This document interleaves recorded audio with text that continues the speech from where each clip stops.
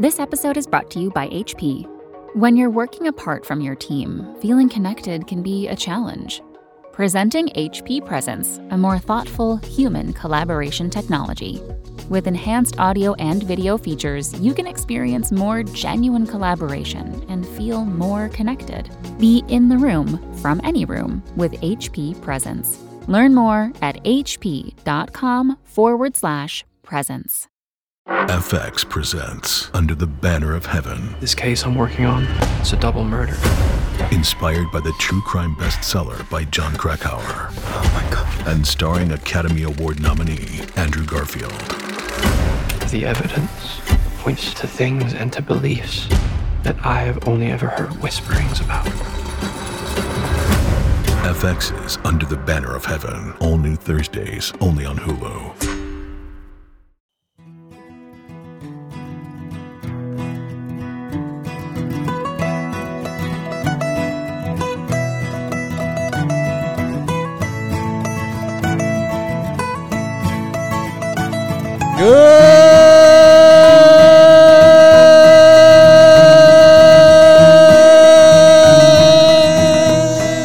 Good evening, Honey Hole Hangout.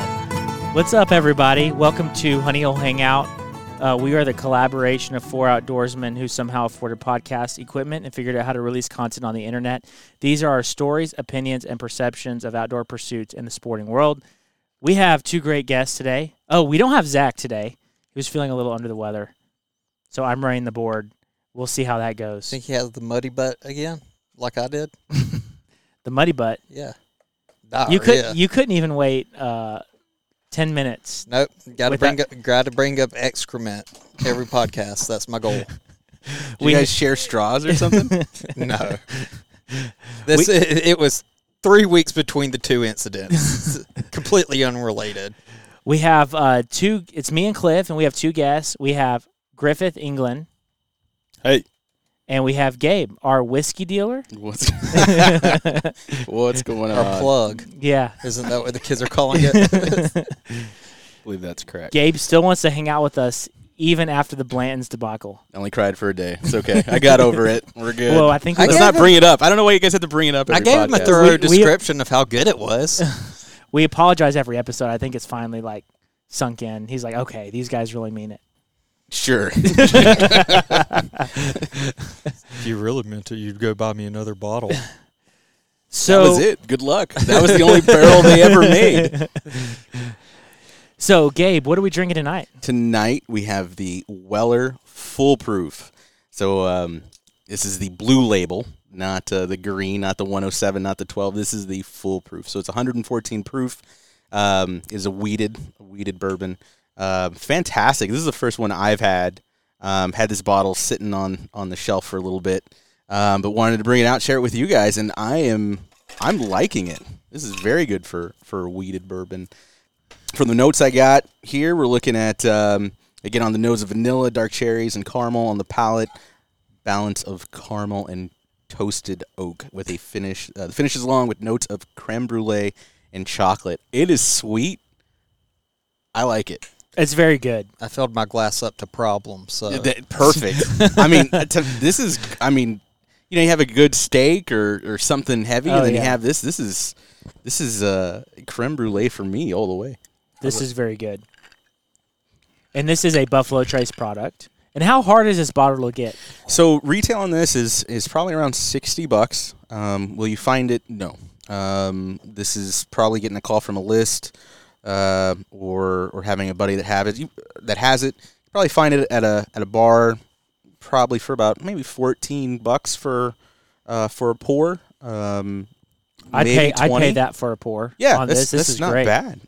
Maybe 20. I don't think if you're paying over 25 on this, that's way too much. But I think 20 would be fair, even 18. But yeah, this is going to be hard to find. I wouldn't say it's a unicorn, but the drops on it are probably once a year, I believe, on this one. So, yeah, it's good. So it comes out once a year. How did you get this bottle? Or you said you had multiple bottles? I have a couple. Just got lucky, right place, right time. I think they had some during Black Friday at Specs. and then just happened to walk into a place when the guy just happened to drop them off. So got lucky at a couple of stores. But this was over. I mean, I think this is already its second release. It only came out last year for the first time, and so yeah. I think I have like maybe one more extra at home. I don't know. I have to look. Okay. So what is the deal with Pappy Van Winkle not coming out this year? No, it's not Pappy. Pappy's going to come out. George T. Stagg. Stagg. So part of the Buffalo Trace Antique Collection, which are higher aged special release whiskeys which is right around this time. Next month is what they call whiskey season or bourbon season. And so that's where you get your bigger drops of your Pappies, your Buffalo Trace Antique Collection, which includes William Weller LaRue, Eagle Rare, I think is 18, a Handy, a Sazerac. I think the Sazerac's 18. I think the Eagle Rare is 17 years, and then the George T. Stagg. So supposedly the George T. Stagg wasn't up to par on the barrels this year, so it's probably going to be mixed into something else, but there's no George T. Stagg release this year at all. None. Did they say why the barrels came out bad? I'm sure it's the same recipe and stuff like that from previous years. No idea. Yeah, it's usually the same recipe, but obviously they age it. I think with George T. Stagg, it's like 15 years and 6 months. 2 years ago, the 19, I think, was the lowest proof at like 116. Last year, jumped up to like 134 on the proof, which is usually where you see it. Some of the proofs that have dropped in the past have been like 140, 145, I think. Like, it's called hazmat bottles. So the problem is the proof. No, it's not the proof so much as just the quality of it. You know, they pop those things out, they taste it, and, you know, if it just doesn't meet the profile, obviously, in this case, it wasn't good enough for them to bottle it. And there's already not a lot to begin with. I mean, you're aging it for 15 years. You're losing a lot in those barrels just on the age. Yeah, on the evaporation. Right. So is that going to affect next year's release? No idea. Those barrels are still aging. Yeah. So until they pop them open. And again, that would have been brewed and distilled not brewed, but distilled the next year. The next year, yeah. So no idea. No idea. And I think everyone was kind of surprised. Does that help the market as far as the other bottles that are on the market? As I think far as increase the value of the bottles that you might have or someone else might have? What's weird, I was talking to some buddies, and what they've seen is that on the 2019, which was the lowest proof, and that one I thought was fantastic. And that was like the first George T. Staggs that I've tried, and just I really liked it. At the 119, those are kind of being sought after more. I mean, the 2020s were still sought after, but I feel like everyone's going for that 116 proof, just because the proof's a little bit lower. But I mean, they're both good. They're just all different. I mean, that's what's cool about them every year. That's the whole point, is that they're all coming out at different proofs. And, you know, some people have their favorite proof because it came out higher. Some people like them a little bit lower. And even at the higher proofs, some of them they don't taste like, you know, they're as high as they say they are. But yeah, it's getting kind of crazy out there too. Just sort of, again, talking with some buddies and seeing all of that. But yeah, very interesting that they weren't going to do it this year. You know, and again, same with you. Like, how bad was it that they didn't want to bottle it? Yeah, I don't know. You know, bourbon is a thing that, like, one guy likes one thing, another guy likes another thing.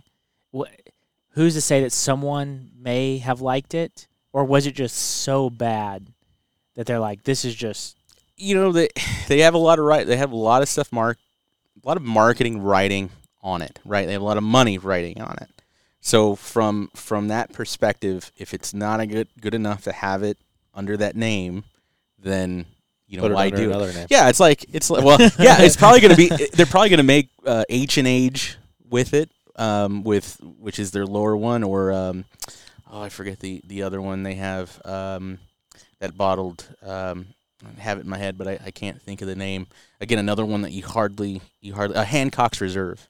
Hancock's Reserve is a Buffalo Trace deal, and it's a weird one because you hardly ever see it. but no telling what they're going to mix it with. I know they're not just going to dump it out. It's going to go in something. Yeah. But I can't even remember what the mash bill is on it off the top of my head. So, with Buffalo Trace, they have a hand, probably like 3 or 4 mash bills. So all of their products fall under a certain mash bill, and the only difference is how it was aged and how long it was aged, and where it was aged. Because we talk about Blanton's being in Warehouse H, which I think is like the only metal building on the property. And so that, it was an interesting. I was blown away. I was sad that they weren't going to have that out, but this is making me feel a lot better. This foolproof is delicious. Hey, Cliff, you want to touch on your team being in the World Series? Yeah, Braves are in World Series.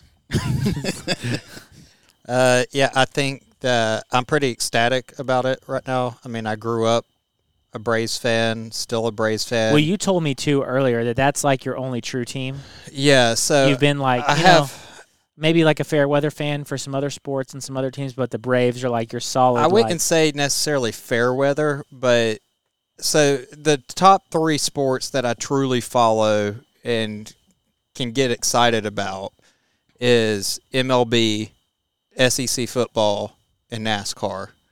And in NASCAR, I don't really have a favorite driver. I just like see cars go around track fast. You just like seeing things drive in a circle? Yes.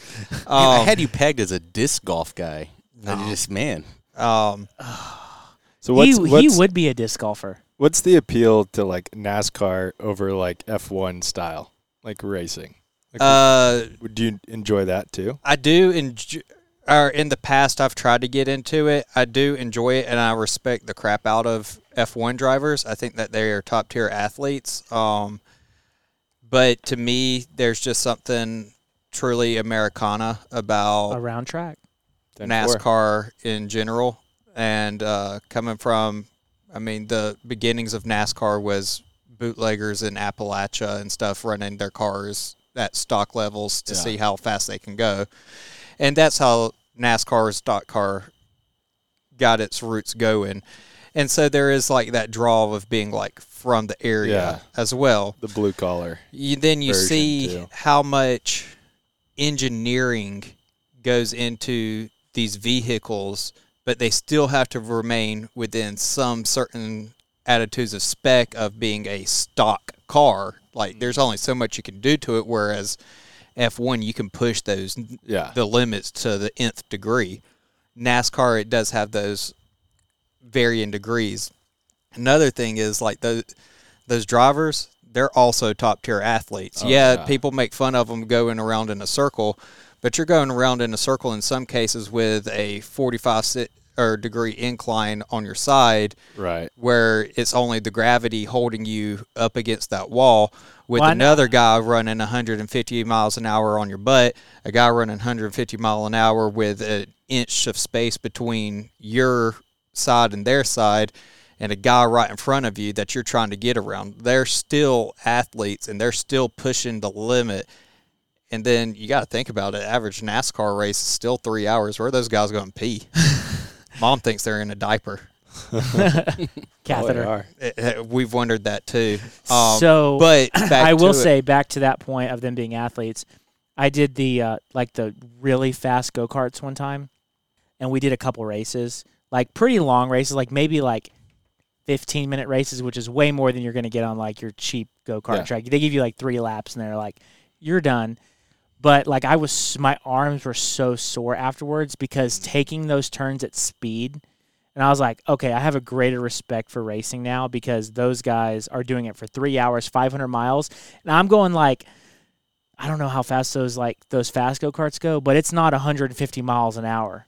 Yeah, you better not be shaky out there. It's definitely something like over the years I've grown to respect. I get like the making fun of it. It's like, what do I do now? Left turn type thing. I get that, and I get that it attracts like. Well, it's just people that don't the get more it. Like, redneck side of people, but I mean, they're still people, and they're just as good as any pro ball athlete of any sport, in my opinion. But back to your original question, the Braves have been like, out of those are my top 3 sports that I truly follow. With SEC football, I grew up a Georgia fan. Like, my dad's side of the family went to Georgia, or a few of them did. My dad was a huge Georgia fan. I fell into it. But then in 7th grade, when I'm really starting to watch football and stuff, my sister goes off to Auburn.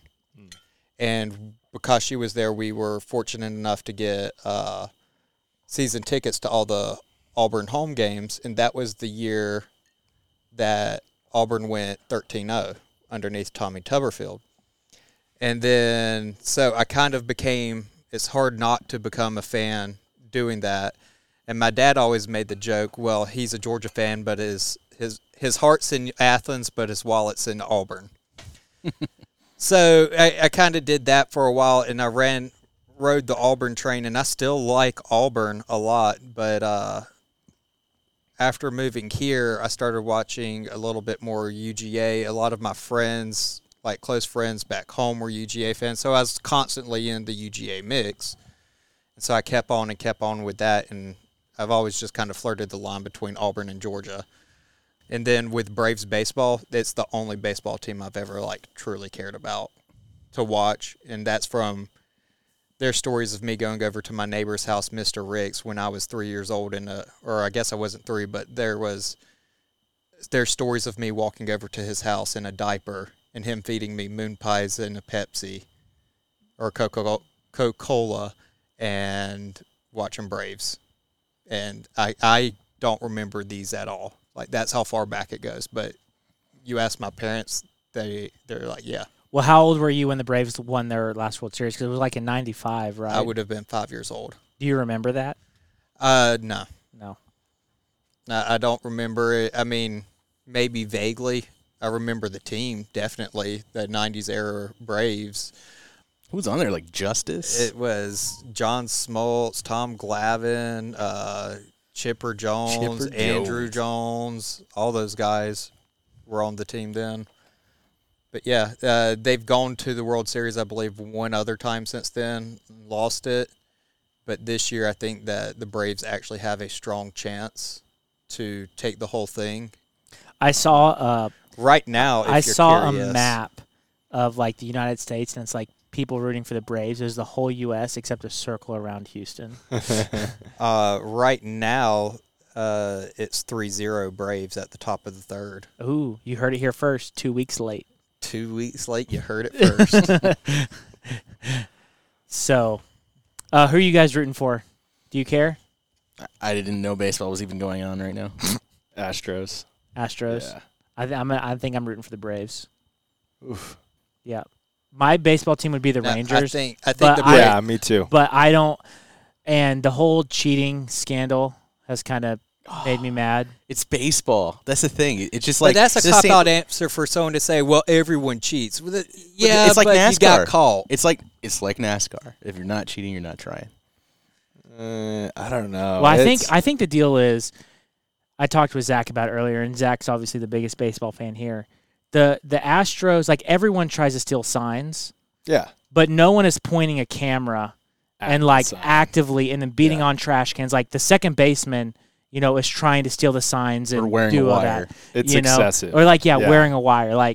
There's a point where it's excessive. And then the nonchalantness attitude of the Astros organization after it happened, instead of admitting that, yeah, we were doing this, But where's the well, everyone else is doing it. It doesn't matter. Yeah.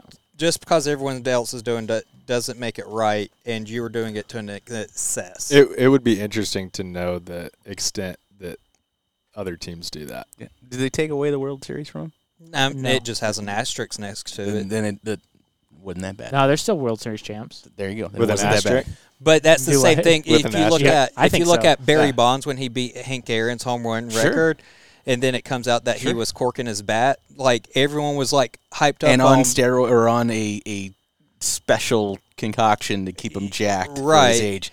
And man, that was fun to watch. It was fun. I mean, that's the thing. It's fun to watch. Okay, but great. they still didn't truly take that away from him. It just has an asterisk next to it. He's still a Hall of Famer. Then it couldn't have been that bad. Wow. I don't know. I still don't think it's right. That's why they don't pay me to say these things. But normally I would say I'm not going to let my weekends live and die by a sports team that I have no control over. If an opportunity comes up to hunt and fish, I'm going hunting and fishing. Yeah, I think we all know that. Yeah, just wanted to make it clear. Okay. So, Cliff, pull up the article from Fly Lords. I got it right here. So, Fly Lords made a ranking list of the top 25 colleges to go to if you also want to be able to fly fish while you're in college. 5-0 now, top of the third. Thanks, Cliff. Since 2 weeks later, they're going to know who won, but that's okay. The top 25 colleges that you should go to if you're a fly fisherman and you want to fly fish in college. Cliff, what are our top answers? According to Fly Lords. You want me to go through all 25? No, I want you to do like the top 10. So number one, or I'll start at 10. And then everyone should pick one, too, that they think is the best. Starting out at number 10, it was Boise State in Boise, Idaho. Number 9 was University of Washington in Seattle. Number 8 is Colorado State University in Fort Collins.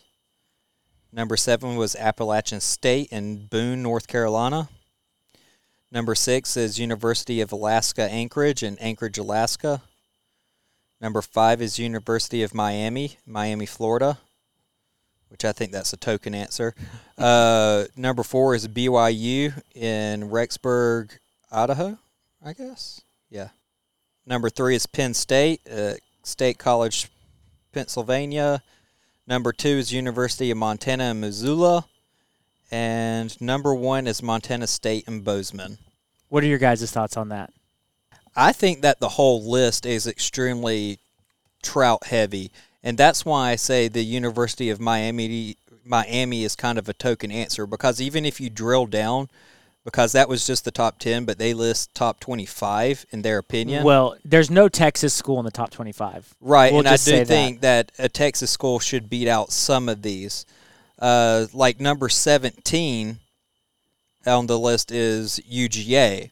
Now, being from the area and have lived in San Antonio for the past 5 years or so now, I honestly think that a school around here, which, yes, it's going to be a smaller school, but UTSA, Texas State, even go up to UT, well, possibly. Those are bigger schools than University of Montana and Montana State. Big time. I mean, I don't know Montana State's numbers of enrollment and stuff. It's not Texas State numbers, that's for sure. I would still think that what I guess I'm trying to say is UGA being number 17 on here, and I can equate that to school around here because I've lived here and I've lived in this area of Athens, well, other side, but Georgia. To me, I feel like being in San Antonio, yes, you have to drive a little bit of ways to some stuff, but there's way more opportunity to chase a very diverse list of fish. Like I was talking about off the podcast earlier, being in San Antonio, if we really wanted to, wake up at 5, go to the Guad, which is only about 45 minutes maybe to the river, fish for a couple hours, grab something to eat, haul butt down to the coast, and catch a redfish. In a single day, we can catch a trout, a bass, and a redfish if we really wanted to bust our butts and get after it. That's a realistic thing that we can do. You can't do that anywhere on this list. No other school on that list has that opportunity. Correct. And like I said, this whole list... except maybe Carolina. Charleston, Carolina, you probably could. Florida, you can catch a lot. Yeah, but you're not going to catch trout. At Miami, you're not going to be able to catch trout. That's the only saltwater place water on the top. So here's my list. I'm not going to make an argument that a Texas school should be number 1. No, I think it should be in the top 25. I think that Penn State at number 3 should be bumped up. They're the only university. They have a world-famous fly fishing course at their university. So if you're talking about, I'm interested in fly fishing and going to college, they have a world-famous fly fishing course, and they also have like a famous fly fishing club. Jeff, one of my buddies, Jeff, went to Penn State. He wears Bezos? he wears the Penn State Fly Fishing Club hat all the time. And Pennsylvania, there's all types of great fly fishing. My problem with Montana is that you have a 7-month fishery. I would say that a Texas school could easily be in the top 5. If we look at San Marcos, you have a dozen hill country rivers within a 3-hour drive. You have the coast at 4 hours away. You have a wintertime trout fishery. Where else in the country are you going to find those opportunities? I don't think that you can. You have mic to. drop. Yeah. I think the argument would be, one day in the winter you can go out, you can brave it, you can catch fish, I mean, I don't know. But at the same time, like, in Montana, you're talking about? Sure. Yeah. Or wherever, these other places. But who really, people might do that one day a year, but, how many, okay, let's take us, for example. We fish a lot. Realistically, if you were living on Montana and you weren't a guide and you were just like, I'm going to go fishing, how many of those brutal cold days would you brave to go out? No brutal ones, but 30 degrees, sunny. I'm out there. Yeah. You can get it done, I feel like. But I don't know how many days are like that. I've never lived there in the winter. I know he told me one time it was negative 30 there in the winter, so definitely not that day. We talked about what's in Corpus? A&M. A&M Corpus. Every person I know that went to Texas A&M Corpus Christi fishes, and they went there because they're like, I like fishing and I want to go to school here. 100%. And we're talking about there, you can fish the coast all you want, and then you're a 3-hour drive to catch bass, trout. And then you're going to have to stay in the summer if you're going to college or you're going to have to leave in the summer. You're probably going to go home wherever you're from. You're not going to probably be in Montana. Not if you fish too much, then you would have had to take summer classes. Yeah, you'd be like, Mom, I got to. Yeah, it's a weird got a list. class. Yeah, that's true, too. If you are going, if you're going from Texas up to Montana, you're probably not staying. You're missing. Right. You're or missing at least 50% of the peak season. Yeah. So if we just took Texas State because they're in San Marcos and they're probably the most central, they're a Division I school in Central Texas. Were all in the these Hill Division Country. Ones though? No, I don't think so. But let's just say Division I school, because we could say Trinity. They and San weren't. They Antonio, weren't but definitely they're definitely well-known schools on this list. It's not where everywhere on every school on this list, even the later ranking ones, are oh yeah. I'm gonna go with Sac because it's right there by Brackenridge Park. So, realistically, though, if we were to take Texas State, we're going to pick one and say it's Texas State because they're literally on the San Marcos River. Where would you guys put them in comparison? Where would you put them on the list?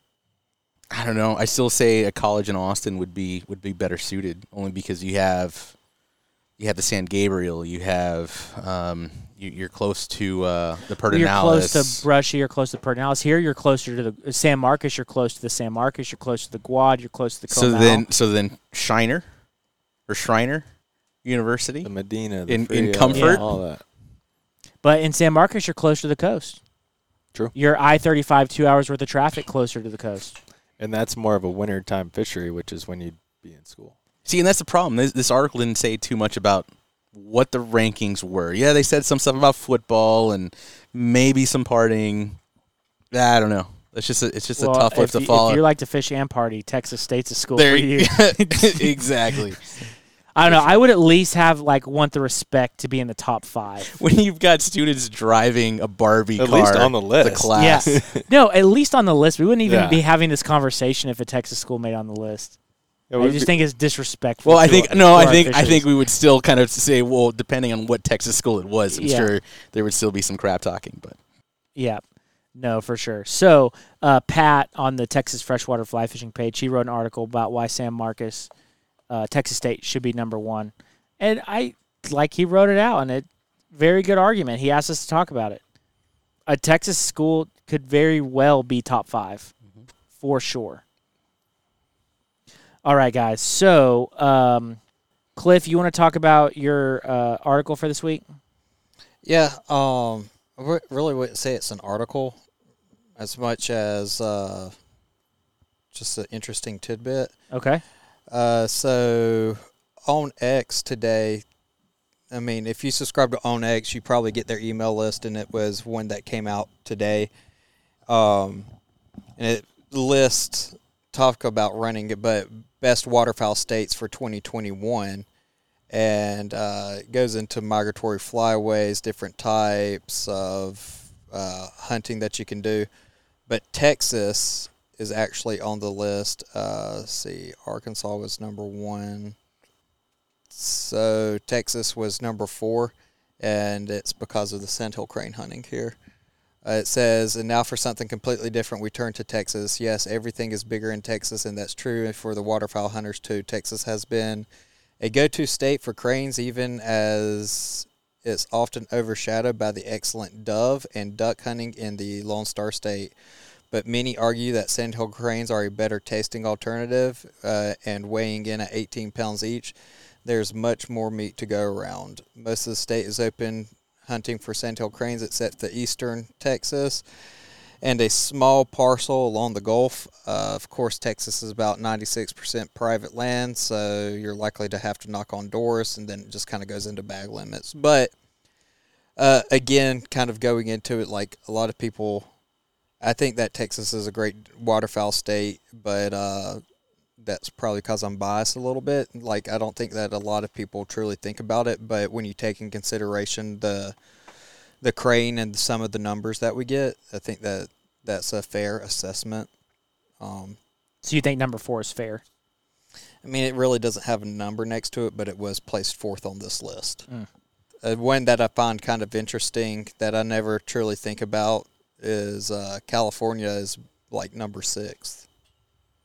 They have those huge, like, reserves and stuff. Yeah, and I know it's a big cinnamon state and all this other stuff. I don't think about California for hunting, like in any regards, but that's because the political landscape and stuff. Well, these two lists bring up kind of a good question.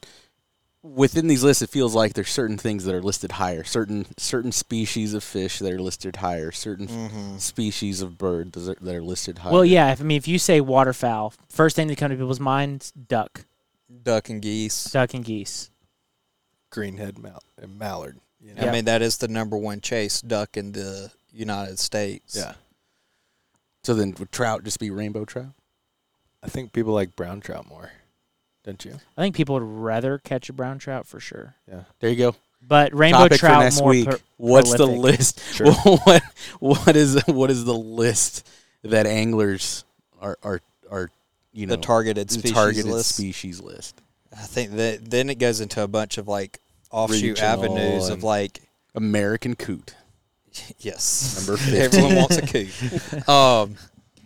But I think it would go into regional and stuff like that. And if you're a salt guy versus freshwater, like if you're strictly salt, you're not going to give 2 craps about some trout.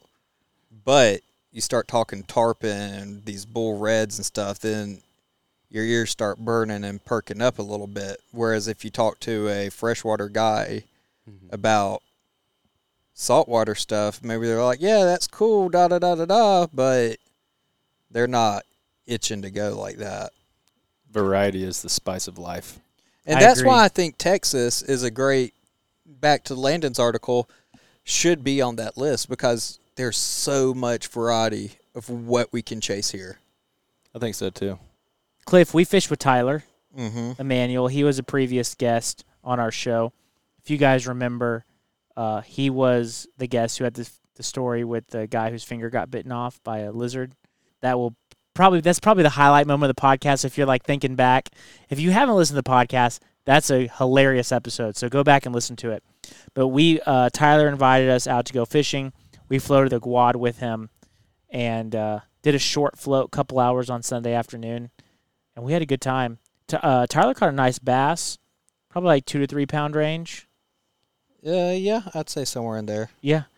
I caught a huge sunfish, bigger than my hand, so that was cool. But Cliff, you want to tell everybody about the deer that we saw? Oh, yeah, dude. So we saw this deer. So we were floating. We went up we were put in on the Guad. Anyway, we saw these deer crossing the river, and at first we were like, "Oh, that's cool." They're like swimming across, and it's a wide stretch of river. And then, you could see where their like noses poked up, so they were. And then we finally got up to them, and we kind of judged, like, what if they were just playing in here? But then we saw them up on the side of a hill, and there's this one like just extremely emaciated deer. Like you can see all the ribs. It looks sickly, but then you just see its back. Guess it'd be its back left leg. It's just dangling. Like it can't do anything. It's flopping in the wind, just like going. It was skinny and looked like it. I don't give it unless something changes or that leg falls off. I don't give it a month. How recent of an injury did it look like? It probably got hit by a car. Like if we're being honest, it got hit by a car. Yeah, that's what I would think. And it's too, skinny, so it's probably been 2 to 3 weeks. Yeah, to it lose wasn't the like weight. it was a fresh wound. Might make like it, you man. can see. I don't know. Like that thing's. All you could do was feel bad It looked for it. infected too. Like you can see how it was turning black and everything. And the deer could barely walk too. Like it had 3 legs, Yeah. but it was like struggling. And there was a buck chasing. Yeah, there's still a buck chasing after it. And I was like, dude, no, you don't want anything to do with that one. It's like it might look fun, but your offspring's not going to make it. But yeah, Tyler, thanks for taking us out. We had a great time. Caught some fish. Cliff rode. I did. Cliff was rowing when Tyler caught his huge bass. I was the only one rowing when anyone caught fish. Oh. Mm-hmm. Would you like to share your rowing technique with everyone, with all of our listeners? I believe they know it. You zigzag across the water. That way you cover more water. You just got to do it slow and steady so you don't speak fish. Do you zigzag by choice or on purpose? Or on accident? That doesn't matter. Just go with the flow of the river. Yo, you ran your first rapid too. I did. And It was a little I class 1.5 rapid. I think I rode better this time around than I did the last time that I rode. Considering I get to row maybe like once every year, once every other year, I think that it was better than the last time. Yeah, it was. And then I did do a rapid. Yep. You almost took us over the falls too. Yeah, which was hilarious. I didn't know there was a dam right there, but I was like, okay. We were like getting pretty close. I was like, "Hey, Cliff, are you wanting to run us over the dam?" He's like, "Oh, I didn't see it." And then we saw a dude taking a bath in the river. Oh, he was in straight up whitey tighties. It more looked like a white bikini. No, it was whitey tighties. Was it? Yeah. I wasn't trying to look that close. After he got wet, it went like wet t-shirt contest all over it. It was like, oh. So, Gabe, you bought a new fly rod. I did. Was looking to get a nice Sage one, but it's been hard to find anything. So why are you? I know you're a guy with a collection of rods. What's your purpose in another one? And getting away from the Euro nymphing. Oh yes, Euro nymphing. Yes, love that. No, I felt like there was a little bit of a gap. I usually Texas fishing. I'm fishing with a 4-weight Z-axis Sage Z-axis. Love that thing. It's like the first rod I saved money for. And it was solid. Love it. But I don't know. Just want to, as you get into fly tying stuff, and you're moving from tying small stuff to then you get your 8-weight for your saltwater stuff. And then I've got buddies that have 12s. I don't think I need to spend money for a 12-weight because if they've already got a boat and a 12-weight, great. Here, buy lunch and dinner and just sling theirs that I'm only going to throw maybe a handful of times a year.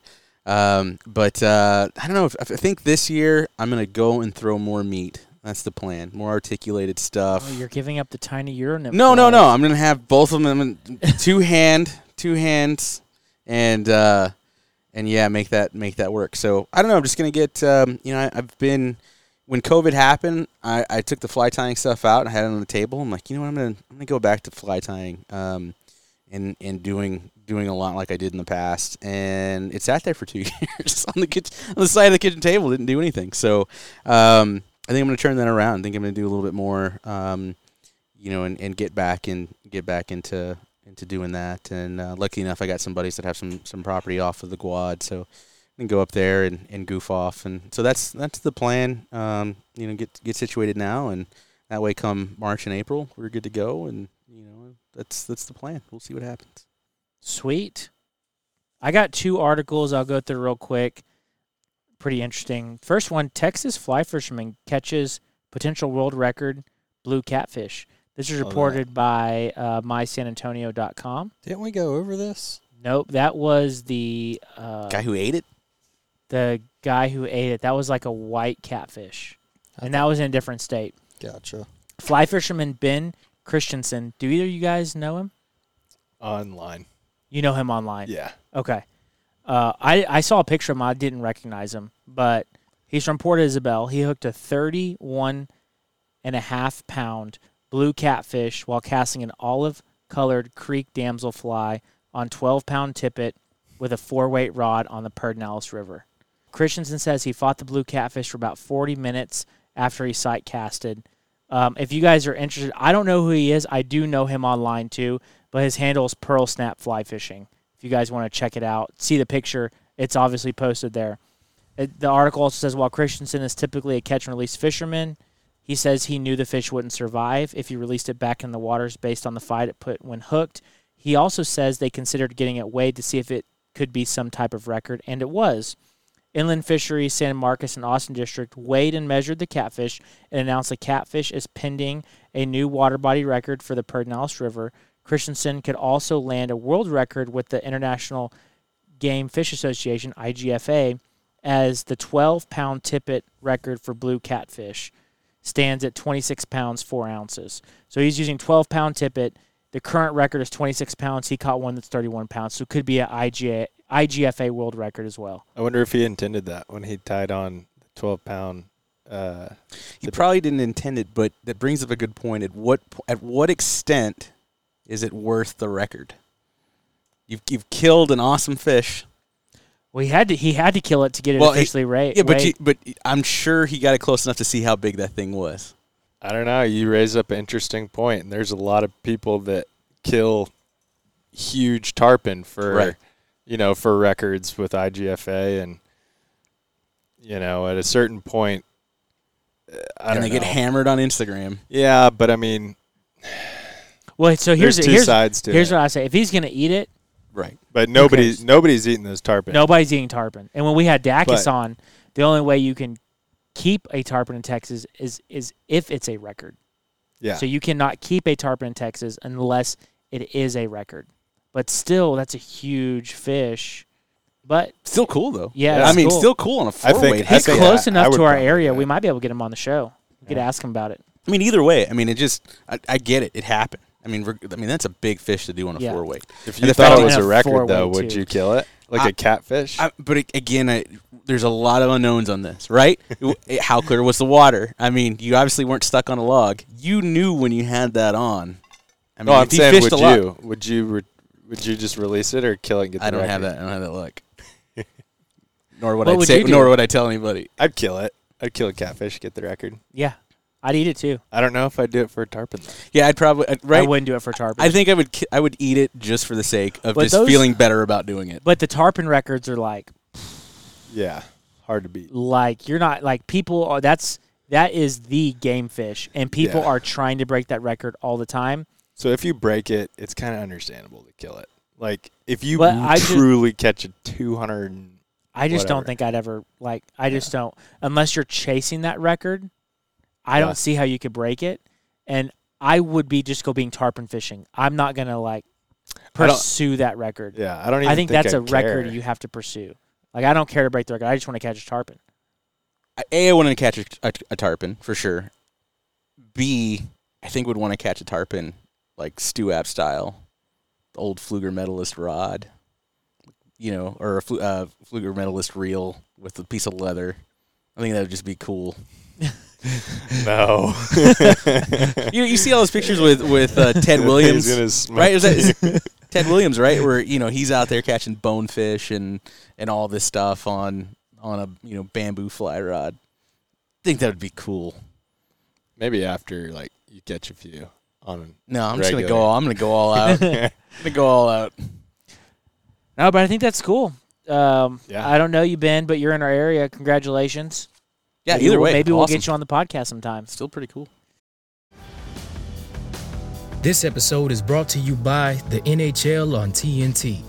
When it comes to hockey, the Stanley Cup playoffs are built different. Experience the intensity and insanity on the ice and off it. From now through June on TNT and TBS. Get ready for 7-game rounds of knockdowns, dragouts, pressure, and agony as teams go head-to-head without ever letting up.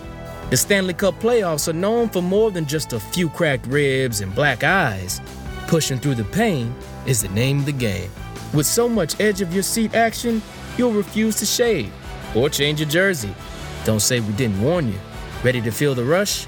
Watch the Stanley Cup playoffs now on TNT and TBS. This episode is brought to you by Cox Contour TV. Sometimes it's hard to decide what to watch, but Cox Contour TV helps make that decision easier. Enjoy live TV, on-demand programs, DVR recordings, and music all in one place. And only with the sound of your voice with the Contour voice remote. Plus, catch the golf and basketball action you've been waiting for on the Contour Sports app. Learn more at cox.com/contour. The next article I have, Trout Unlimited came out with a PSA. Please pee in the river. Yeah, you can tell which way the current's going. You don't have to pee in the river to get that information. Okay, so here's the problem. How can you do it without getting a citation for public exposure? Going below the waist in the water, I guess. Yeah. Or above the waist. Unless you're wearing waders. Then what? Then you're just pissing in your waders. Just take one for the team, man. Keeps you warm for a minute. Good to know. Dilution is the solution to pollution. If everyone peed at every campsite, put in lunch spot and takeout on the river, it'd become incredibly gross, incredibly fast, and smell incredibly bad. Especially now with so many newcomers to our river corridors, I've seen it a lot these past 2 summers. Do everyone a favor, pee in the water. This isn't your neighbor's pool when you were a kid. It's moving water, and there's a lot more of it. Your sterile union won't make a difference to anything in the river. Ladies, I know this can be a bit more challenging for you, but not impossible. You've also got the added problem of toilet paper, which adds the impact of a lot of people relieving themselves on land. So use a pee rag. What's that, you ask? Or they have a link in the article. What's wrong with the good old-fashioned shake-off? Or bring a Ziploc and pack out all of your toilet paper. Also, check out this well-written piece on a women's guide to personal hygiene on the river from the good folks at Oars. If you guys go to the Trout Unlimited website, you can find that article if you're interested in that information. But it makes sense. It makes sense. I think they're marketing it wrong. I think they need to have a hashtag handle and just people taking pictures of themselves urinating into the...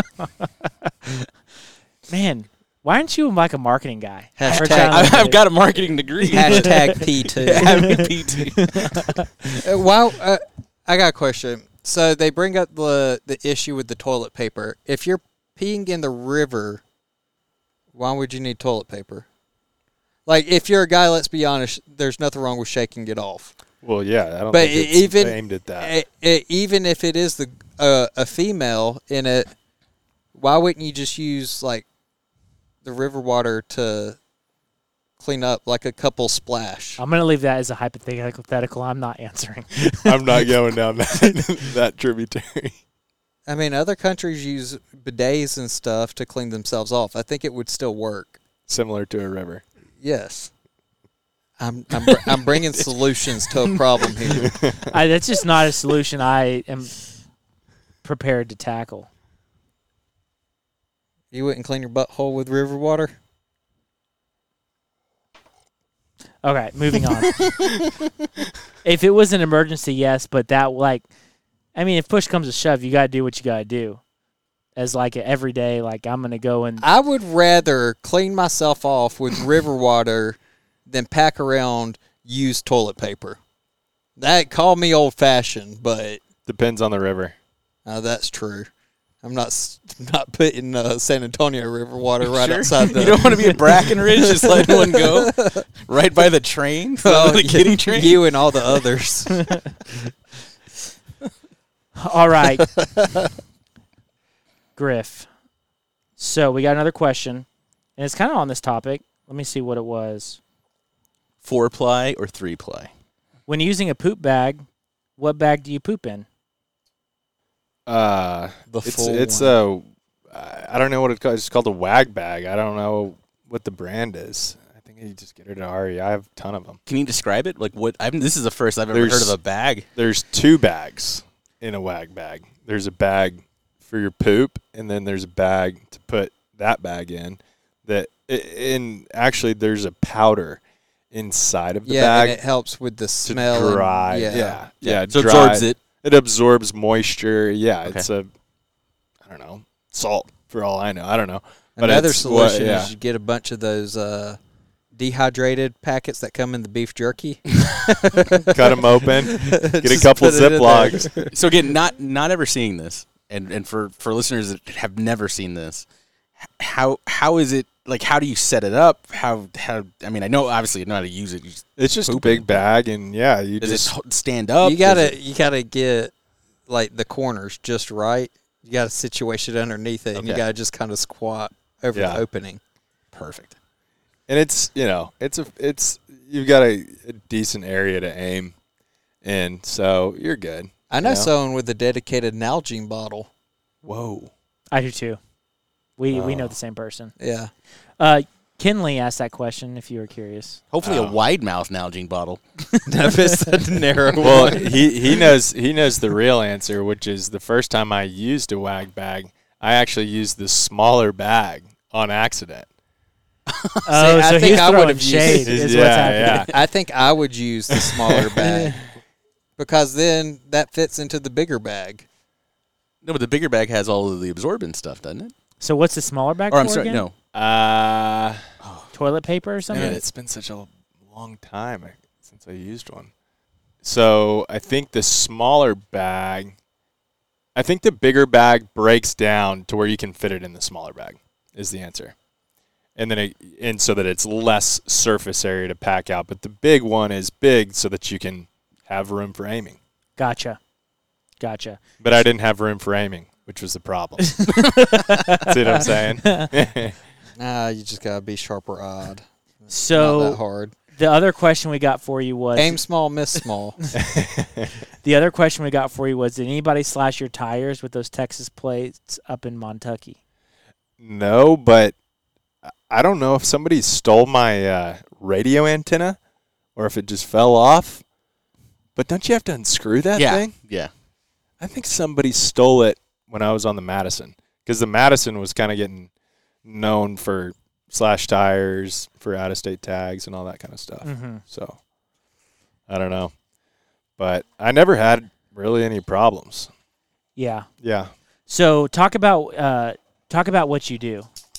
I'm a fishing guide, and I've worked in the Texas Hill Country for the past few years, and just recently went up to Montana for the first year. And this was your first summer in Montana? Yep, first full summer. Well, first time ever even being in the state, but yeah, first season up there, and then just got back a few days ago and moved back down and onto the Guadalupe River. So yeah, gonna be guiding down there in the winter time. We actually, unbeknownst, my Smith River trip, which you guys, if you've been listening to the podcast, know about, Griff was a guide on that trip. Which was funny because you showed up to the boat ramp and you're just like, no way, like. Well, what's funny, okay, so here's what's funny, is that we had this trip planned. I went with my dad. Cassio had been a guest on our podcast like a couple weeks before, and then I had posted something on Instagram like getting ready to go down the Smith River. Cassio messaged me. He's like, hey, is Griffin going to be your guide? And I was like, dude, honestly, probably not. There's like 10,000 guides in Montana. Like, I wouldn't count on it. And then we show up to the boat ramp, or we meet at the gas station, and I see you, and I'm like, no way. What are the odds of this? And we didn't really know each other before the trip. We were acquainted with each other before the trip through like Trout Fest, maybe social media. Yeah. I don't know if you remember this, but the year Trout Fest where you took Hillary down the river, I pretty much followed you down the river. I was taking the Land of Enchantment guides down. Oh, yeah. I remember that. and so like we've been like generally acquainted, but didn't know each other until the trip. But I just thought it was hilarious. Cassio messaged like, "Hey, is Griffin gonna be your guide?" Yeah, what Dude, are the odds? no way. And like I'm good friends with Mike and have done like a couple trips and groups with Mike, and I feel like I would have known if you were one of Mike's guides. Like that's the other thing that blew my mind. I was like, no, I don't think so, because like one, the odds are no, and then two, like knowing Mike, I feel like knowing his group of guides from before, I feel like I would have known that. Yeah, there's a weird little link that got me into that lodge. So how did you get hooked up with Mike?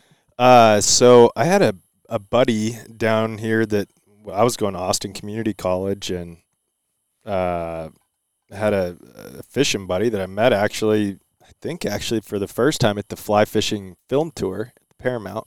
Mm-hmm. And we just kind of traded numbers and ended up fishing a bunch, and we did a bunch of striper fishing like under lights and stuff out on some of the lakes at night, and we fished quite a bit. And he was from Montana, and he moved back up to Montana, and we kind of stayed in touch. But I mean, it's been years since he moved back up there, and just ended up reaching out to him and kind of looking for some out of state work. And he was like, actually, yeah, I'm pretty sure I can get you a job up here. So plugged me up with Mike, and kind of went from there. The rest is history. Yeah. And you're a guide on the Smith, which is probably one of the more desirable trips to be on if you're a Montana guide. Yeah, I would say that it is. I mean, it's a hard trip for a guide. It's a hard trip for a guide. I mean, it's a lot of, you're not going home every night. You're with your clients camping. Basically 16 hours a day or something like that. But, it's so much fun. It's just an amazing experience. It's a gorgeous river, and people just get, totally disconnected out there. It's really cool. So, I don't know. What did you think about how many groups did you take down the Smith this year? 5. What did you think of our group? Because I don't know about your other trips, but. Yeah. No, I mean, they were all good. I mean, I don't know. What we had low water. Yeah, we had low Oh, you're talking about fishing? Yeah, the best trip of fishing wise. Okay. For Is sure. that because of the low water? Which Probably. is like a double-edged sword? Probably low water, because, I mean, I always say, like, right before it sucks, it's really good typically. Like right on that change. And I think because they sent a trip down after y'all, and they said it was lights out, just golden stoneflies everywhere. Wait, so I thought all the trips after ours got canceled. One more. There was a day. So, but it was like, it wasn't after we got off the river they went out. It was like the day. It's like one day behind. You see what I'm saying? Okay. Yeah. Okay. So it wasn't like. So if you went on the 15th, I think you went on the 15th. Mm-hmm. There was a trip that went out like the 16th or the 17th. Okay. Yeah. Okay. I gotcha. And that was it. And you had to cancel weeks of trips. Yeah. After that. Yeah. Almost a whole month. But yeah, I mean, it worked out. Just there's plenty of stuff to do in the other part of the state. But yeah, the Smith River was just low. So. Yeah. Did you go to Alaska too? I did. Yeah.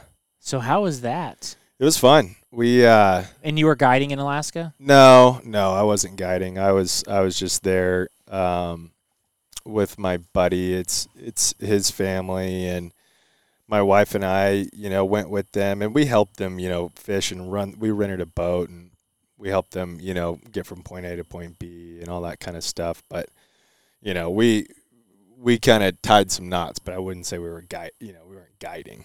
So gotcha. Yeah, we were messing around, having a good time. Yeah. So, yeah. Did a few days salmon fishing, did some rainbow fishing on the Kenai, and then we went up to Homer.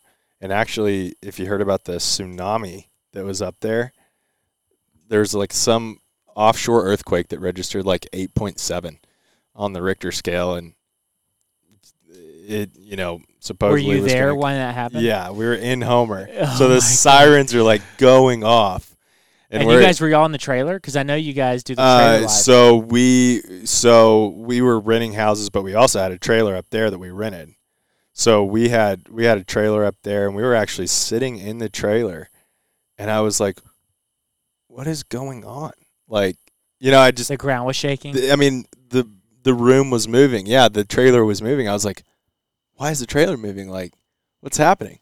And and then the sirens start going off, and it's like, little earthquake, and they canceled our halibut fishing because it was just so unpredictable the next day. But what was that a fun trip? Standing outside and just like waiting for, we're getting a tidal wave. What are we doing? Well, we were on top of, like, I gotta say, it was like a 300, 400 foot tall cliff above the bay. So we were like, and there's a fireman that lived next door, and he was like, it'd have to be a pretty big wave to get us up here, But the lowland was definitely freaking out and evacuating and getting out of there. So it was not, and those are all the fishing guides and stuff. So, of course, they had to cancel it the next day. I mean, I think it was just, they said the seas were really rough. That we talked to some charters that went out, and they said the fishing was really good.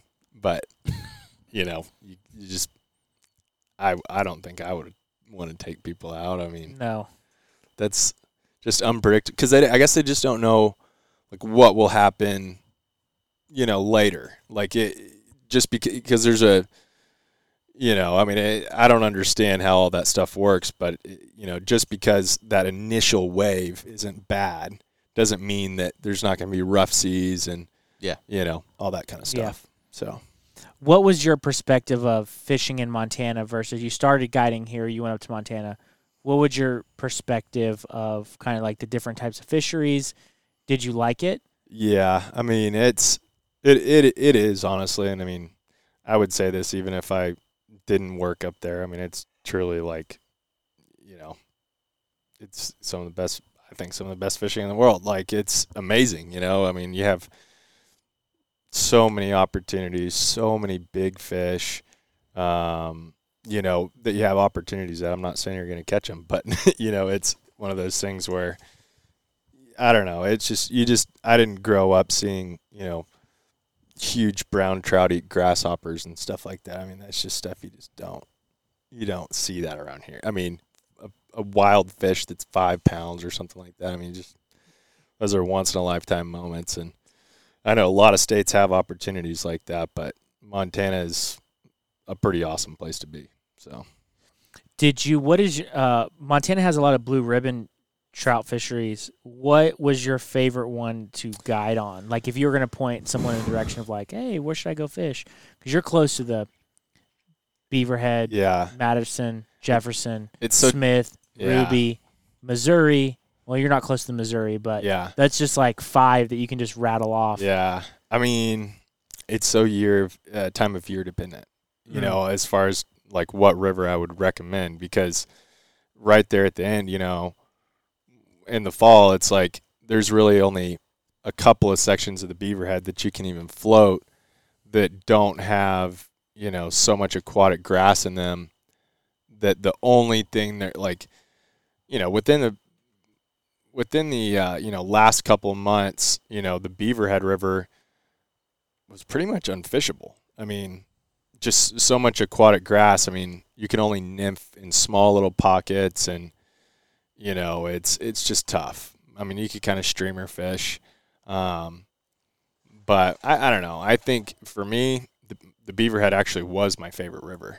But just as far as the fishing, and but the Big Hole is a lot more scenic, and there's still some great fish and great opportunities. And I don't know. I mean, you can have some incredible days on the Big Hole, and I don't know, that fish better, like, even in August when things were tough, we could still go really high up on the Big Hole and get like trico mayflies, really small mayflies, but still really good fishing. Mm-hmm. So, and then I don't know, I mean, the Jefferson was good later in the year. The Ruby is an incredible fishery. That little creek that's, I call it a creek, it's a river. But it's, just a meandering stream that goes right through, the Ruby Valley there, right where the lodge is, and some of my best days were on that river. So there's a lot of stuff to do. Are you going back up there next year? Yeah, for sure. Are you still working with Mike again? Oh, yeah. Okay. Sweet. Yep. I'm super interested in you and your wife do the trailer life. Mm-hmm. Will you talk about that? Because my wife and I are actually buying a trailer next year. We have one on order. Nice. So I'm curious, and we're not going to live in it full time, and it's much smaller than y'all's, because I follow y'all's How big? Instagram, 22 feet. Not that much smaller. How big is y'all's? We're 26. Y'all 26. Yeah.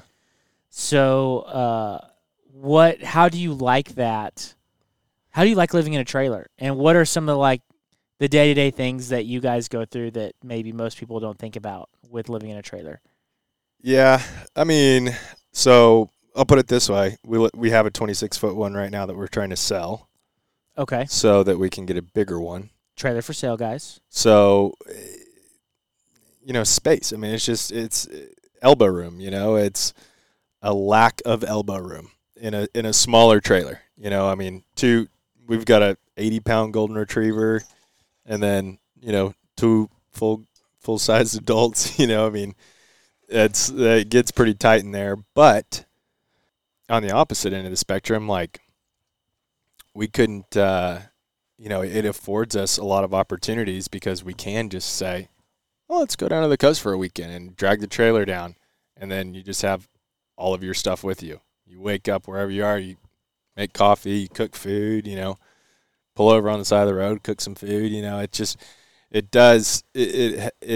it's conducive to a lifestyle, where you do travel, even if it's just on the weekends or for a job. I mean, for us, it's really the only take it up to Montana. Right. It's the only way to do what we're doing, in my opinion. I mean, you could rent a place in each place, but there were people this year that were having a lot of problems finding affordable housing, in Montana. I mean, we had a couple of guides that, their situation, with the lodge just didn't work out, because they couldn't find housing. So that's definitely a big plus there.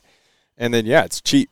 You pay $500 or so for a rent. And then, I mean, if you finance your camper, you're only looking at another little payment. So for people that I think, that want to save money and stuff, I think, and you feel like you can do it, I think it's a good move. And then you guys, for the winter when you're on the quad, you guys post up at L&L? Yeah, right there at Lazy L&L. That makes it easy for your guide trips. Real easy. Yep. You're literally there where you're either launching your boat or taking your boat out. Yeah, sometimes both. Yeah. And it's perfect because you don't even need to use your bathroom. You can just walk down to the quad and pee. Yeah. Yeah, dilute it. Dilute. Well, so that would be a con. So getting into the cons of RV living, I would say everything that surrounds the bathroom is a con. Because, number one, the bathroom is small. And we actually have a pretty big, shower situation. I can fully stand up in my shower. I think I'm 6 foot or something close to that. And you could stand up in there, and that's fine. But in an RV, they do have RV-safe toilet paper. But we don't buy that. We just throw away our toilet paper. And so that's kind of gross. That's a little bit of a deterrent. Why do y'all not buy the RV-safe toilet paper and opt to throw away? I just feel like that tank is so susceptible to getting things, it not being 100% clean, that I don't want to add any percentage of uncleanliness to it. I don't want anything to stick on a sensor or do anything like that. I would much rather take my trash out every couple days. Well, I know some guys that have trailers already, and they're like, well, if I go to a campsite that has its own bathrooms and showers, I opt for that because I don't want to mess with the Blackwater tank. Well, I mean, if you're going to be in your camper full-time or using it heavily, you're going to find out that thing doesn't smell very good every once in a while.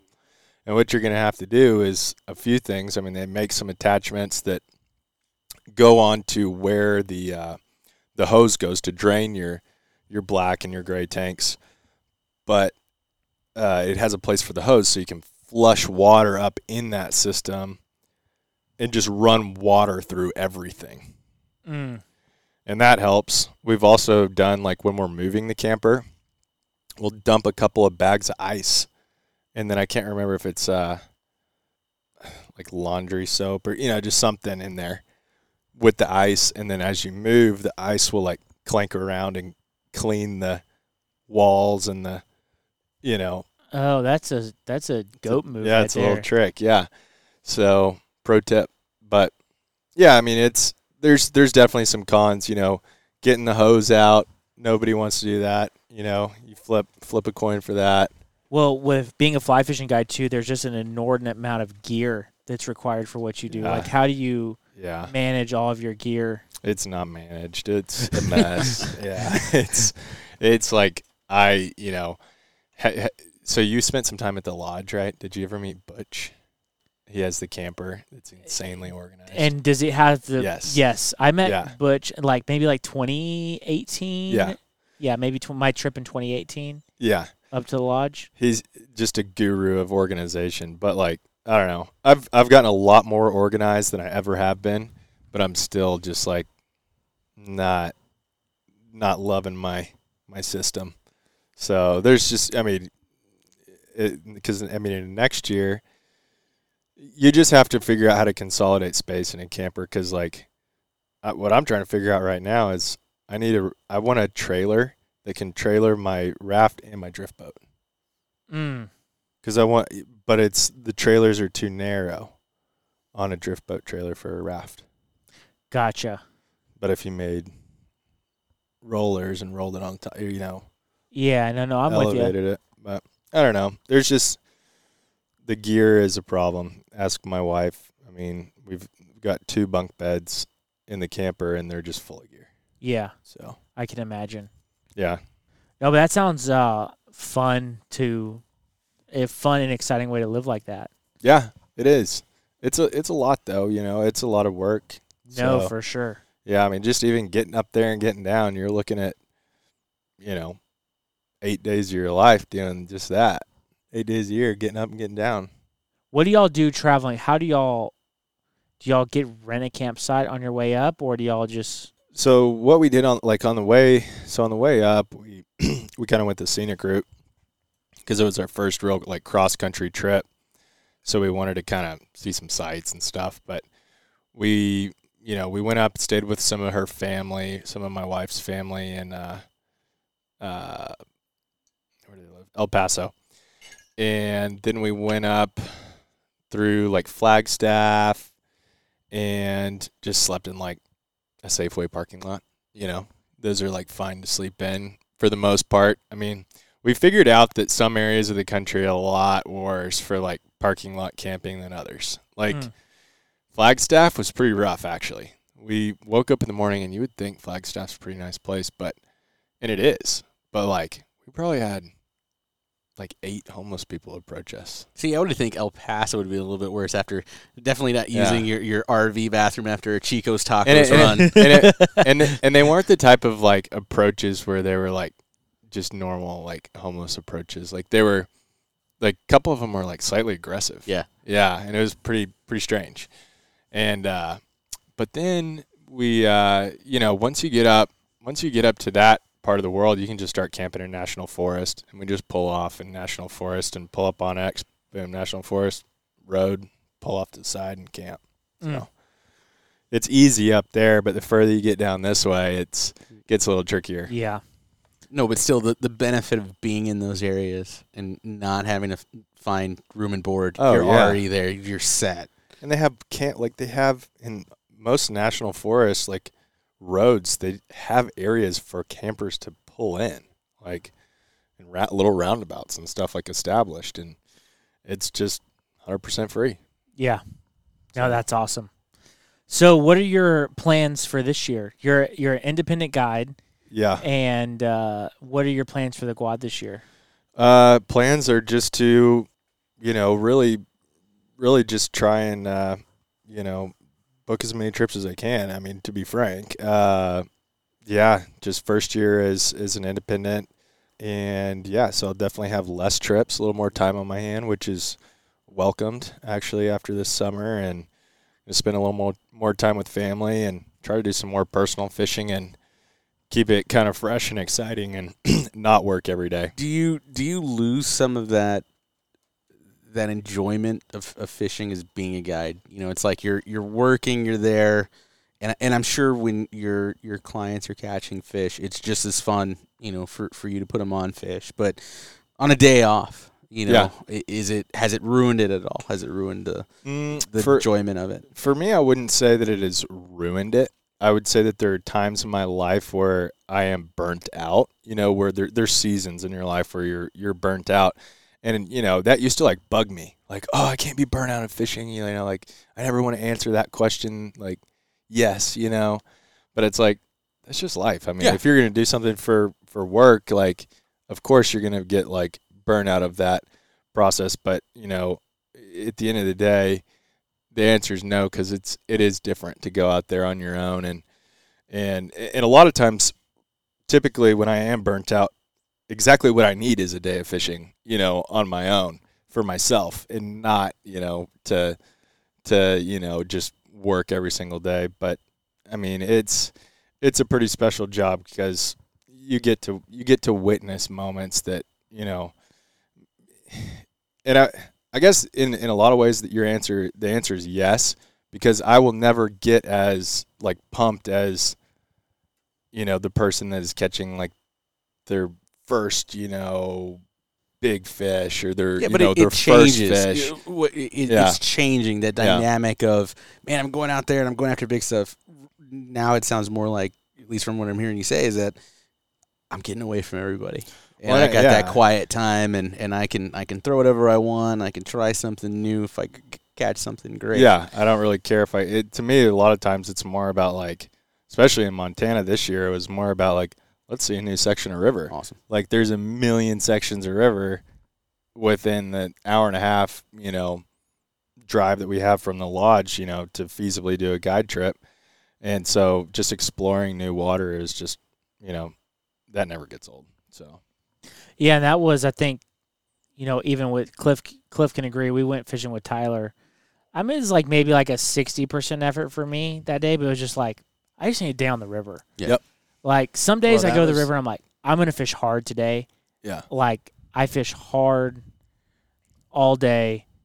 And then, when we went out, it was I'm going to sit down and throw a cast every once in a while. It's nice to be out here.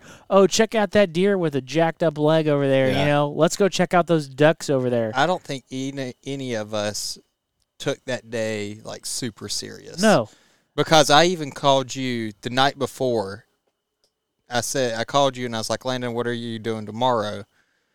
Hoping that you would say nothing, and I was going to say, let's go fish. But then you happened to already have a trip lined out, and you invited me along, and I was like, I'm just happy being out here at this point. Yeah. And I think that's what we talk about. And it's whether you like hunting or fishing or whatever we talk about, or, conservation, whatever your thing is, archery, waterfowl, just getting outside 100%. is such a good thing. Yeah. And it is weird. I'm getting older now, and it's I remember waking up at 5 o'clock in the morning, man, I'm gonna be the first one out on the quad there, and go for trout and being all excited. And now I feel maybe I get there at 9:30, fish for a little bit, sit down and actually take everything in. Yeah. And it's those days that I'm looking back at it, and especially now that I have a kid. Watching her have fun, and regardless if she's fishing with an ultralight for 15 minutes, the Barbie rod. I'm still going to teach her well that she will not throw a Tenkara rod in my presence.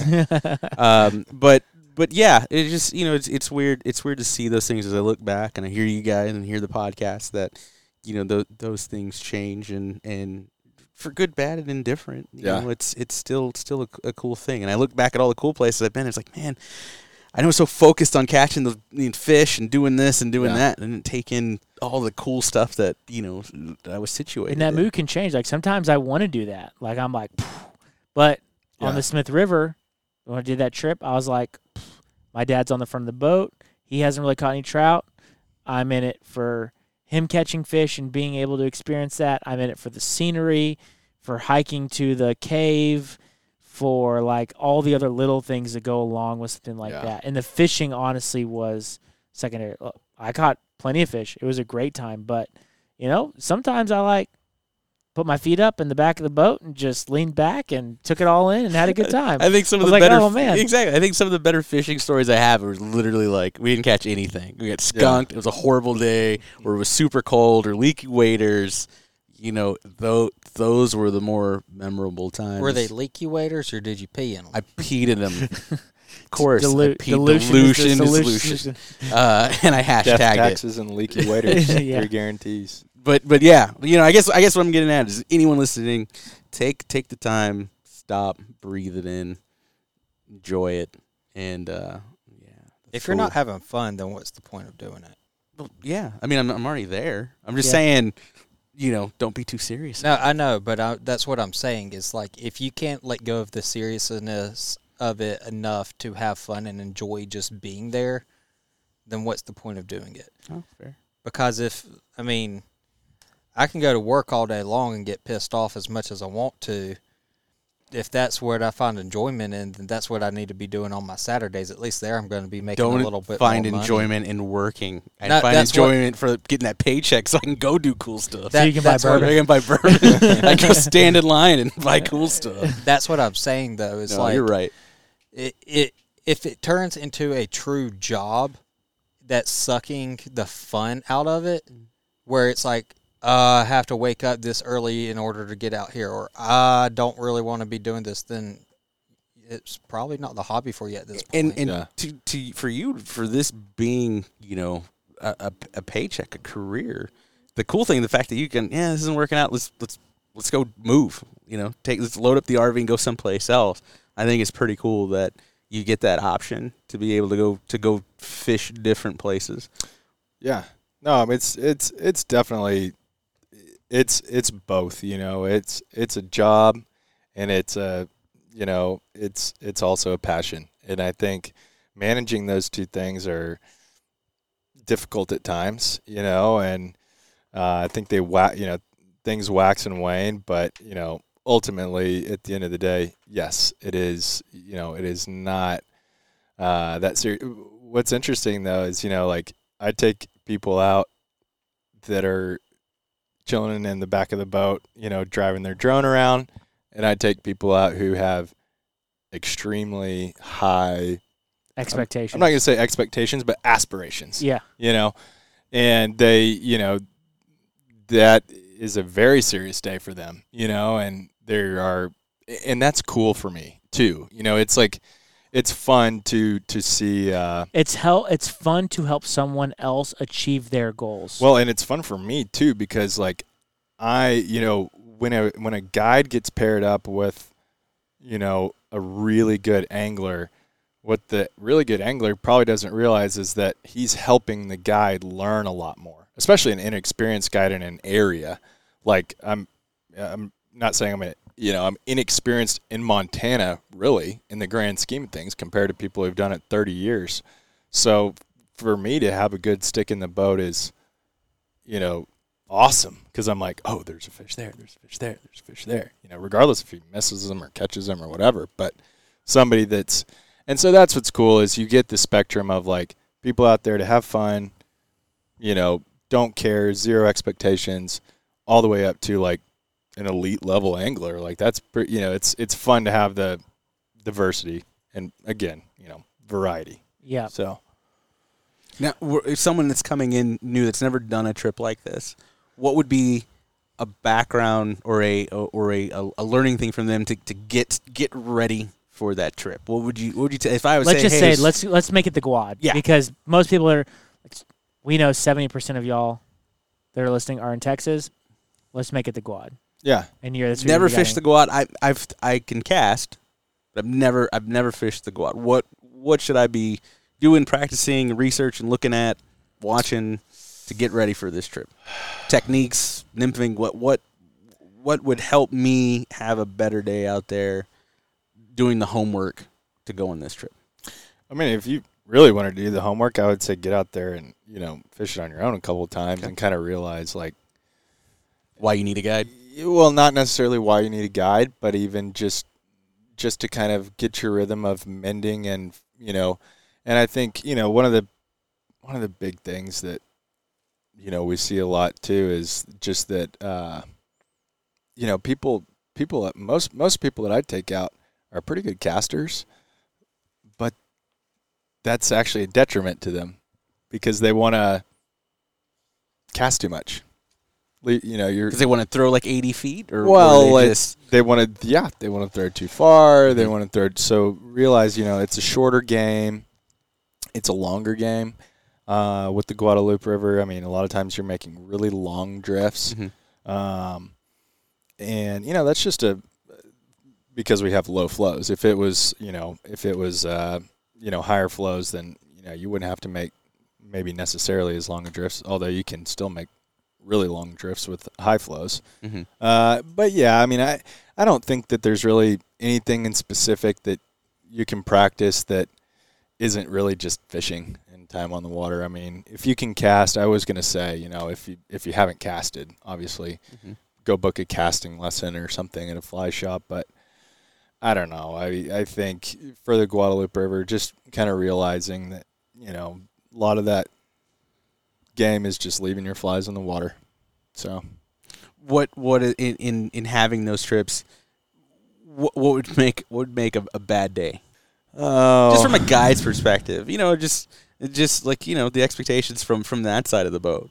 I know I'd figure you guys want to get them on fish. Yeah, I mean, I don't have a bad day. I mean, I think a bad day, of course, like bad weather, just being stuck out there. Yeah, I mean, we've had bad weather that is incredible fishing. So that's one thing to consider on the Guad. But I don't know. I don't really deem any day as bad. I mean, I think like we were talking about, if you're out there and you're learning and you're hopefully hooking into some fish and catching some fish. I mean, that's ultimately what we want. But for some people that might take a little while. That might take half the day to get you a fish in the net or something. And for some people, that's a really good day. And for other people, they might say, it's not a very good day. You only caught one fish. But I mean, if you've never done it before, right? It's all perspective, right? Sure. It's if you've never done it and you hooked 6 more and you didn't land them, I mean, that's something to consider. Do you have a spot in mind that you would want to guide, either in the U.S. or outside of the U.S.? Like another place that I've never been. Either you've never been or you have on your brain that you would like to go and do. I would like to go do like the Patagonia stuff. Mm-hmm. Yeah, I'd like to go do that. I'd like to go down there, and even if it was just like a booking clients from here to go there or something like that. I mean, I don't know that I'd need to work a whole season unless they could board my wife and give her a job too. But yeah, I mean, I would definitely like to guide down there and just get down there. And I don't know. I don't have a whole lot of aspirations. I mean, I genuinely, I think Montana is one of the best places to go. And that's where, I mean, if I thought there was somewhere better, I would try to go there. Mm-hmm. So, I don't know. What do you think, like the Guad's gotten really popular, obviously. Yeah. I think we're all very aware of that. For sure. What advice would you give to people to make their day out on the water better, given the crowds and given how many guides there are? And you probably are going down the river and you run into somebody fishing a hole, like maybe etiquette, maybe like, hey, maybe you should think about doing this. Yeah. Well, and I don't mind, even kind of throwing myself under the bus for this, but Montana has like fishing etiquette rules printed up, and they say like what you should do, and it's pretty spot on. Like if you're in a boat, you should move around to wade fishermen, give them space to fish. Mm-hmm. Now, with that being said, I would like to throw a caveat in there. The Guad, especially in low water, there may only be one route for a boat True, to go. true. And that is absolutely the exception. And I would say that's an exception. And if you're a wade angler and a boat needs to go through, obviously that boat shouldn't like fish your hole. Sure. But like let them move through so they can get past you and you can get back to Go fishing. ahead and turn your phone on and videotape the interaction of getting cussed out. So Yes. these great YouTube videos. No, but I mean, I think just common courtesy. I mean, talk like. I mean, that's a great talk example. to each other. Yeah, I mean, no, I mean, having a list like that, I think would be so cool. From a GRUTU perspective, because I think a lot of those guys are either on their forum or whatnot, or part of a club that those things can be talked upon. Yeah, and then like if you like, I mean, we all know like there's no secret. The cans riffle, what we call cans. I don't know how to describe it except that it's behind what's it called? The Horseshoe. What's that little hotel called? I mean, everyone knows what Cans is. Yeah. And if you don't, you'll know soon. Yeah, if you don't, you'll find it. Yeah. But it's where everyone's fishing. No, but if you just say you walk into a place like that and there are 100 fish stacked in a hole. Like, how many fish do you need to catch out of that hole? You know what I mean? Like, you can trade off with people. Like, you could say, hey, I'm going to catch one, and then, like, you catch one, and I'll take a break, and then you mind if I catch? Like, just talk to your fellow. I think that's the thing that we've lost is, like, let's just talk to each other and be friendly. Hey, this fly's working. Yes, yes, because it's not a secret, and it's not serious, and, like, it's better if everyone on the river is having a good time. Everybody should get along. Like, everybody should get along. So, and also, like, one thing I'll say too is there are the hot spots like Cans and a few other I won't mention just to not add fuel to the fire that's already a problem. But like, there are also spots that people don't really fish because they're not a named spot, and you can go and catch tons of fish, and not run into anybody else. Yeah, and I think on that note, like, if you're able-bodied, like, go try another spot. Like, go walk a little further down the river. Learn a new section of the river. Yeah. It'll help your angling knowledge. You'll become a better fisherman for it. Yeah. And if you notice that a dude is, like, 85 years old, like, just let him stand there. Like, it's fine. Yep. So, I don't know. No, I think that's good. So, what is your most memorable fish you've ever caught on the fly? My most memorable fish was a tarpon that I caught in Mexico. It wasn't a very big one. It's probably, I don't know, 12, 15 pounds. But, it was my first tarpon that I ever caught, and it was kind of funny. We literally casted at this pod of fish that just kept going in and out of these mangroves, and they'd cycle in and cycle out, cycle in, cycle out, and basically in a circle. And but they'd disappear, within the mangroves for a little while. And we basically tried every fly in my box, some flies the guide had, just going through the colors like white, tan, blue, green. Let me guess. Then you put a squirmy worm on? I put a squirmy worm on. And then we put a freaking gurgler on, like a redfish gurgler. He's like, I've never seen that. I was like, you think they're gonna eat topwater after they've denied all these like bait fish patterns? And he's like, I don't know. So we were like, okay, whatever. And we literally had the boat just anchored up in this one point. We were sitting there for an hour and a half, 2 hours. And we, like, to the point where my buddy and I were frustrated with the guy. We're like, come on, man, we need to move spots. These fish aren't going to eat for us. And sure enough, throw that redfish gurgler, and he's like, leave it, leave it, leave it.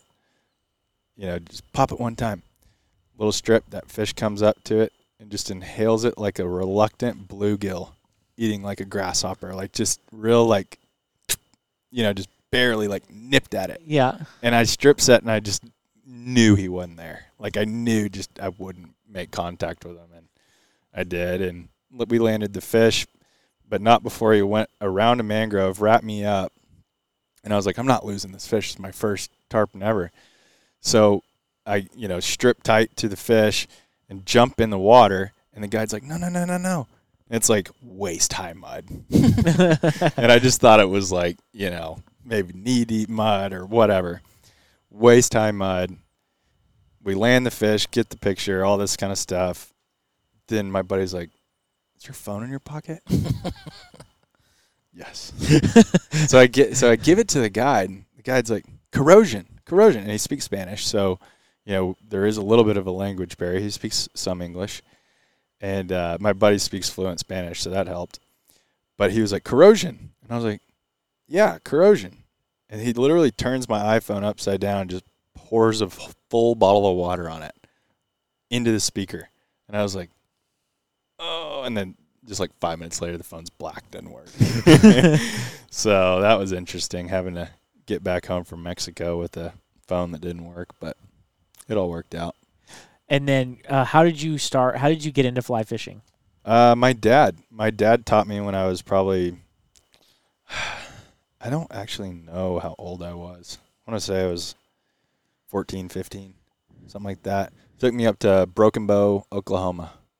That's where I caught my first trout on a fly rod, and just didn't really realize that you could do other species with a fly rod and all that, and ended up kind of messing around with it at my grandparents' place out here in Liberty Hill and catching warm water species and stuff like that. And I lived up in Colorado for a year, did a bunch of fishing up there, and when I came back here, I just kind of got plugged into it and started kind of working in the industry. So, what you have any good fishing stories from being on the river?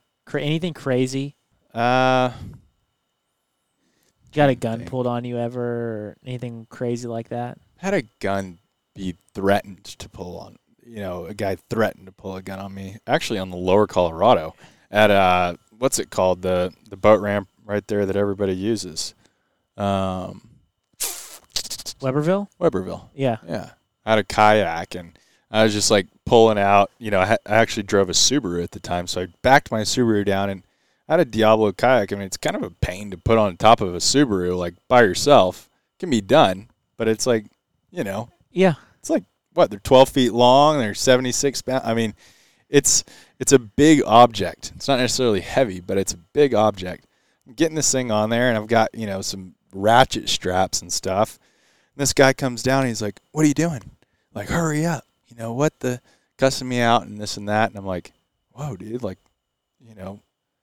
buzz off, old man," kind of thing. I was here first. You should have been here 5 minutes earlier than me. Yeah, I'm like, "I'm sorry, I'm, kind of taking my time, but I've also got this huge guy, it's not exactly a drift boat where it's just like, crank it up on the winch and pull out and straighten everything out. Then you can strap it down later. Yeah. And I'm sure I was taking a little longer than I should have, but I just didn't know he was there. It was like 11 a.m.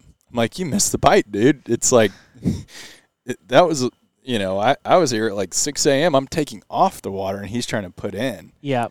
And he told me, he's like, "Well," it got to the point where we had enough words where he was like, "I'm going to go to my house and get my gun." And I'm like, "Okay, I've got mine already, but I'm not going to tell you that. I'm not trying to get in any kind of altercation here with the 80-year-old man." I mean, he's an old guy. His wife came down and was like, "Don't do this again, Larry," kind of thing. And it was pretty funny, but no, I don't know. I'm sure I've got some good stories, but I don't know if any of them are appropriate. Well, dude, thanks for coming on. Yeah. Gabe, thank you. No, this was awesome. For the whiskey and everything, too. This worked out. It's a great night. Yeah. And it cooled down, too, since we started. Yeah, and the mosquitoes are gone. Yeah, the mosquitoes are out. Yeah. I never got bit once. Well, you were in pants. You must have sweet blood. Got a long sleeve shirt on. No comment. No. Whiskey was good? Yeah. It was solid. Whiskey was good. Yeah. Whiskey was good. Well, anything... I didn't know if you were talking to me or Gabe. No, I was talking to you. I'm in the middle of other stuff, too. I can tell. Duck hunting stuff? Looking at poop bags. Kind of. Yeah, he was researching the... What are they called?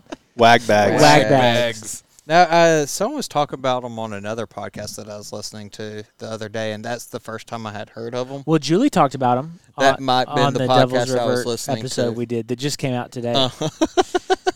Yep, Julie talked about him on the Devils. I find it interesting on the Smith that they still dig a groover. I think that's outdated. Don't you? I kind of liked it on the Smith, honestly. I prefer it. Yeah. I would way rather leave. That's a lot of work for somebody to flow down the river and dig those things out, though. I know, and those Rangers do it. Yeah, and they dig new ones all the time. What is that? It's actually a plastic toilet. I mean, it's a full-on toilet, just how you know it, without a back. it's like what you think about. It's a hole in the ground. It's like a Texas Parks and Wildlife bathroom. If you Okay. removed all the wall, like just a hole. yeah, Okay. just a hole.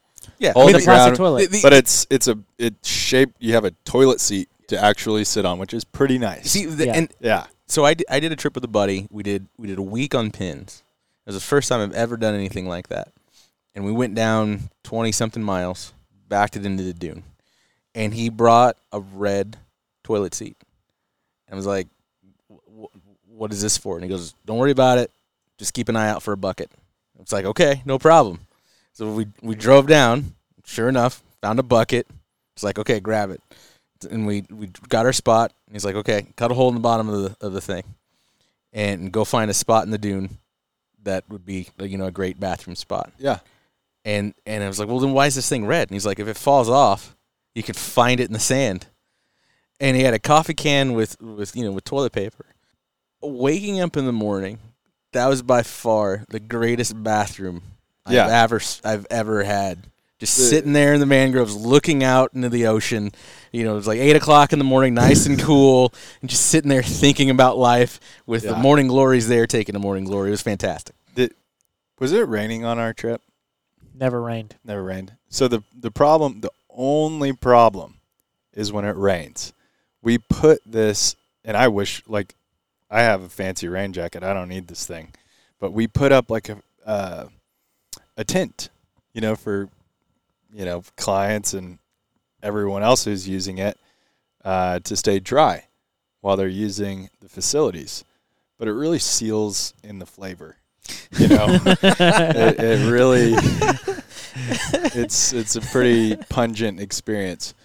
And, because you've got, everybody in camp plus everybody in the previous camp and the camp before and the camp before.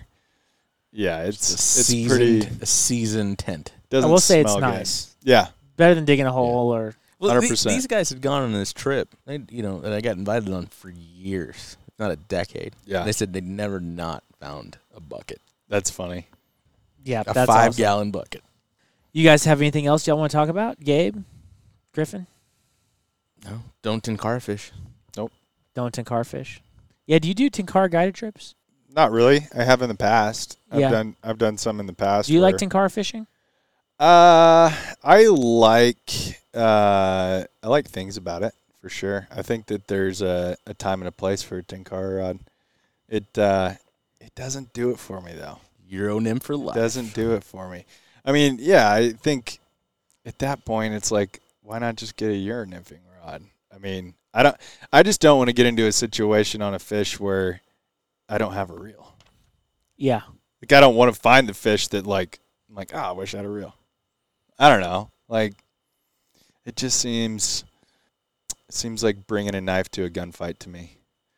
Could be. If it's, mountain stream brookies and all you're doing is casting in the air anyway with the fixed amount of line, sure. It's the greatest thing in the world. I mean, I think, but it's, it limits you, it does limit you because you're limited. You have that fixed amount of line. You would have to change, your leader or something if you needed to cast longer. I don't know. It's just a less versatile tool, I think. Yeah. Well, guys, new content. Last week we released the article about mine and Zach's top 10 flies for the Guad. The YouTube video we came out with was when me, Zach, and Cliff went to the coast. Cliff had a horrible day on the water. You guys can watch the video to find out why. I read Ian's newest article for this week. It's very good. He had someone pass in his family, wrote a very good article, but it was kind of about what we were talking about earlier about just being outside and having a good time. And look, Like we're going hunting at my family place, not next weekend but the following weekend, and Ian just writes about like hunting's gonna be great, but it's like, hey, I'm getting together with all my friends. We're gonna cut up, rip on each other, have a good time, and just like be outside. It's gonna be great, whether we're successful or not. Just like being together, having a good time. So that will be out by the time this podcast comes out. So I hope you guys check it out. And then this week, I think I'm going to edit the video of me, Cliff, and Tyler fishing on the Guad. You have a YouTube channel. You and your wife do. Do you want to plug your socials and all your content? And Griffin will also put it in the show notes so people can find it. Cool. Yeah. So. And if they want to book a trip with you, what's the best way to do it? Probably the best way is honestly Instagram. That's probably the best way right now. And what's your Instagram handle? Dances_with_bass. So just like the movie Dances with Wolves, but dances with bass, like the fish. So yeah, that's probably the best way. They can also always email me, and my wife's helping me get a website up and going, but we're not quite there yet. So what's your email? It's my full name, Griffith England Fly Fishing @gmail.com. So kind of long, but it's just my full name, and then @gmail.com. Do you do half day and full day trips on the Quad? Yes. Yep. Half day and full day. So whatever you need to do. Yeah, my wife actually is way more active on YouTube and social media. And you guys do a lot of RV RV living content. Yes, and I should help her more than I do, but I don't. So it's a lot more of her stuff, but she does a lot of stuff on YouTube and a lot of stuff on Instagram, and it's the England Endeavors. So it's our last name, the England Endeavors. Okay. Yeah. On YouTube, TikTok, I know you guys have an Instagram page too. Yep. Yeah, but just if you want to book a trip, just either Instagram, email. And you're booking up quick because you said you already had like 35 days booked. Yeah, something like that. So if you guys want to book a trip. Yeah, there's plenty of time, plenty of dates left. And just let me know. Cool. All right, guys. Thanks for listening. We'll see you guys out on the water and in the field.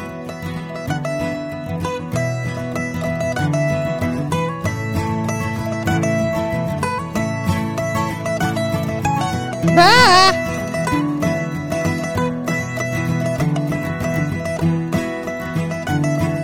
This show is brought to you by Wag Bag. Don't use the small one. Use the big bag. Use the big bag.